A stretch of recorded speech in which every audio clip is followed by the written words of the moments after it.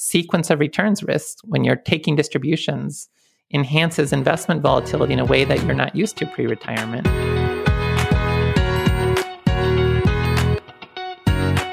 Hi, I'm John Sullivan with 401k Specialist, and that was Dr. Wade Pfau, Professor of Retirement Income with the American College of Financial Services. Pfau's low-key academic style belies his groundbreaking research in the area of retirement income, making him a leading voice in what can be a complicated yet critically important issue for most Americans. We ask him about common retirement income mistakes that can kill a portfolio, the pitfalls of raising the RMD age to 75, and what's wrong with the 401k, or at least what it can do better. Wade joins us right after these messages. Retirement is changing. So is the way we plan for it. If you think retirement means you can't keep building for the future, that adventure is only for the young, or that long-term investing should stop at retirement, let's retire that thinking. And if you think every target date fund can deliver the same long-term results, let's retire that thinking too. Can I give my clients a target date fund that helps their employees retire their way? With Capital Group, I can. Visit capitalgroup.com today. Talk to your financial professional for investment risks and information. American Funds Distributors, Inc., member FINRA. Your most recent research focuses on an individual's retirement income style, which I found fascinating. What exactly do you mean by that, and what does a style consist of? Oh, yeah. I think that's been an important question in retirement income for a long time. I've been talking for years about how there's these different outlooks for retirement, and I call them probability-based and safety first. And it's just completely different ways of looking at the world. So this research that we're doing, it really starts from this basis that there's multiple viable approaches for retirement income. And the way we approach that, we've looked at different factors, and we found 6 important factors that help to explain someone's preferences for retirement income. 2 of these were main factors, and then 4 were more secondary, but help to support that ultimately what we're finding is there are 4 basic styles for retirement income that match quite well to the 4 main types of existing strategies we see out there, so that we now have some empirical validation that these are real strategies and some people will prefer different approaches, but also to then further help people determine what is the right approach for me. And do I want that sort of total return investment strategy approach where I rely on market returns and the stock market to help support my retirement income? Am I more of an income protection type of person? Do I want to build a floor with annuities and that sort of thing, reliable income, and then invest more aggressively for discretionary types of expenses? Do I want to use a time segmentation strategy where I use bonds or other types of fixed income assets for the short term, and then a growth portfolio for the long term?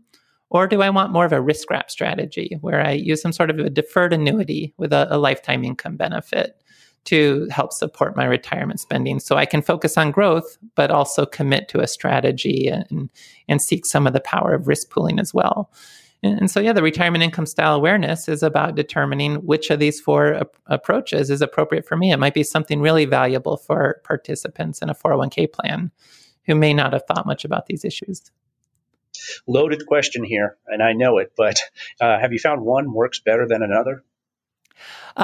No, that's our premise and starting point. And when we talk about this, the main criticism will be someone advocating that there is one superior approach, that everyone should use a total return investment portfolio, or everyone should use a safety first approach with annuities. Now, I personally lean more towards one of the 4 strategies. I'm more of a risk wrap person myself.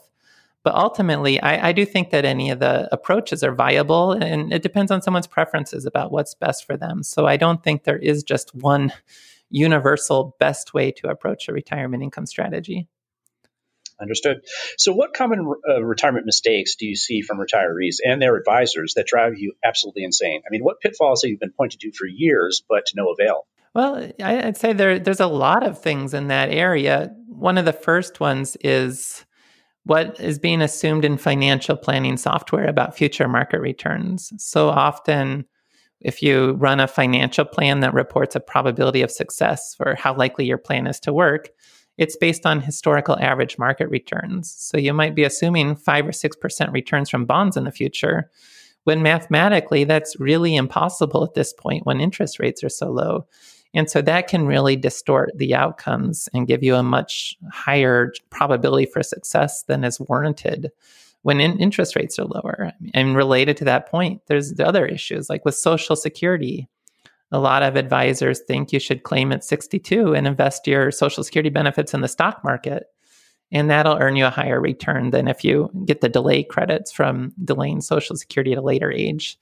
And while that kind of approach is not impossible, I think it's much harder than is commonly appreciated. And it really doesn't match up the risk characteristics that Social Security is an inflation-adjusted lifetime income, government-backed, government-supported. It doesn't have the same level of risk as a stock market investment. And so I think that's another area. It's just people need to be realistic about retirement. They need to understand the retirement risks are different. Sequence of returns risks when you're taking distributions enhances investment volatility in a way that you're not used to pre-retirement. And you really have to approach it differently. And so just a lot of these kind of pet peeves I have are related to extrapolating what you do pre-retirement and assuming it's the same post-retirement. So it's an optimism bias almost? You could think of it that way. You have a longer... There's this idea of stocks for the long run, that if you invest in the stock market, it will outperform bonds. And generally, that could be true, but it's just in the pre-retirement phase, you have more opportunity to benefit from that than you do in the post-retirement phase. So yeah, you could become overly optimistic in that regard when you get to retirement. Understood. Wade, what's wrong with the 401k, and what can and should it do better? Well, I think the 401k has a lot of things going for it. When you don't know a lot about the individual's financial circumstances, there's only so much you can do. So with the default investment options available, like target date funds and so forth, I think that's a reasonable starting point. Of course, if you knew an individual's full financial picture, you could do better than that. But as a starting point, based on what you know, I think that's a great approach. And then so when we talk about these retirement income styles, traditionally the 401k plan is really most suited for the total return approach. It didn't really have a way to very easily implement time segmentation or any strategies that involve annuities. But now with the Secure Act and the opening up of more possibilities to incorporate these other types of financial tools into the 401k plan and as well, that opens up the ability to appeal to more of the retirement income styles that are out there. So I think that's a great improvement and hope to see more growth in that area as well. Great. So I have trouble keeping up with the so-called safe withdrawal rate debate. Have we moved on from 4% and Bill Bengen's 4% at this point?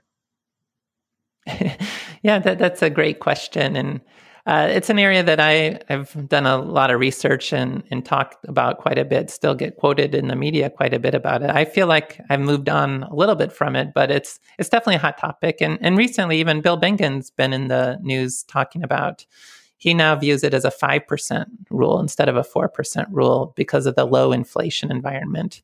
That counters what I'm most concerned about is how low interest rates create a hurdle that the 4% rule never experienced. So I'm usually quoted at numbers more like a 2.8% range for the equivalent of the 4% rule. But at the end of the day, there's a ton of assumptions that go into the 4% rule. And if any of those assumptions aren't right for the person, then the 4% rule's not the right starting point for that person. So, I mean, some of these assumptions, like how long do you want your money to last in retirement? What kind of risk of depleting your investment portfolio do you view as acceptable? What asset allocation are you going to use? What are your assumptions about future market returns? Do you anticipate that your spending will keep pace with inflation, or might it decline over time? And then real world retirees, they have a lumpiness to their spending. They're not always going to want to take the same amount from their portfolio every year. And that just throws the whole 4% rule type of assumption off base. Like if you're delaying Social Security benefits, you want more early on, but less later on. And the 4% rule doesn't really work with that kind of an assumption. Is there flexibility? Can you adjust your distributions based on how your portfolio is performing? Do you have other types of buffer assets to coordinate with your portfolio spending? The 4% rule assumes you're willing to spend your assets down to zero. And do you want to preserve something either as a safety margin or for a legacy? How important are these portfolio distributions to your overall plan? Without knowing answers to all these questions, it's really hard to just pick a withdrawal rate. And so, like I said, the 4% rule is based on a certain answer to all those types of questions. that may or may not be appropriate for any individual. And that's just really going beyond the 4% rule to get a better estimate about feasible and sustainable spending for anyone. A lumpiness to their withdrawals. I like that. I think we have our lead there. So wonderful. Great. So, Christine Benz and your colleague, Michael Finke, recently expressed a somewhat contrarian view about the potential for the Secure Act 2.0 to raise the RMD age to 75. They seem to criticize it. Do you share their view? Well, I don't have real strong opinions about it. I do recognize that delaying the RMD age is generally going to serve as a tax cut for wealthier individuals. And right now, with everything pointing towards trying to raise taxes on wealthier individuals, it does seem a little counterintuitive that it's being discussed. But at the end of the day, when I look at building effective retirement income strategies and the tax planning associated with that, before Social Security benefits start, you have the opportunity to be doing things like Roth conversions and getting money out of your 401ks or probably rollovers to IRAs at that point. And then, and of course, everyone has different circumstances, but in a lot of the cases where I'm looking at people have a lot of tax-deferred assets, they have a particular spending goal they're trying to meet. By doing strategic tax planning before Social Security starts, they don't have enough left in their 401k IRA accounts by the time they get to RMD ages that it's ever going to be binding. What I mean is, to meet their overall spending goals, they'll be taking more out than the required minimum distributions anyway. And so the required minimum distributions don't matter at that point. So it's kind of a mute issue. And for who the required minimum distributions are binding, that's probably people who've got so much assets beyond what they need for retirement that they're really thinking about the account as more for legacy.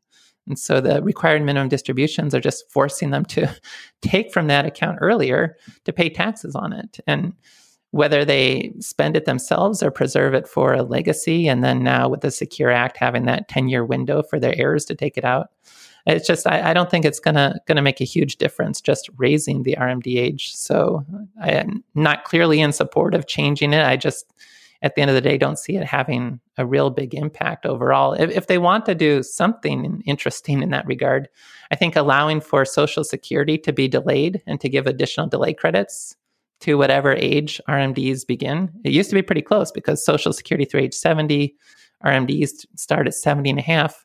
Now RMDs at 72.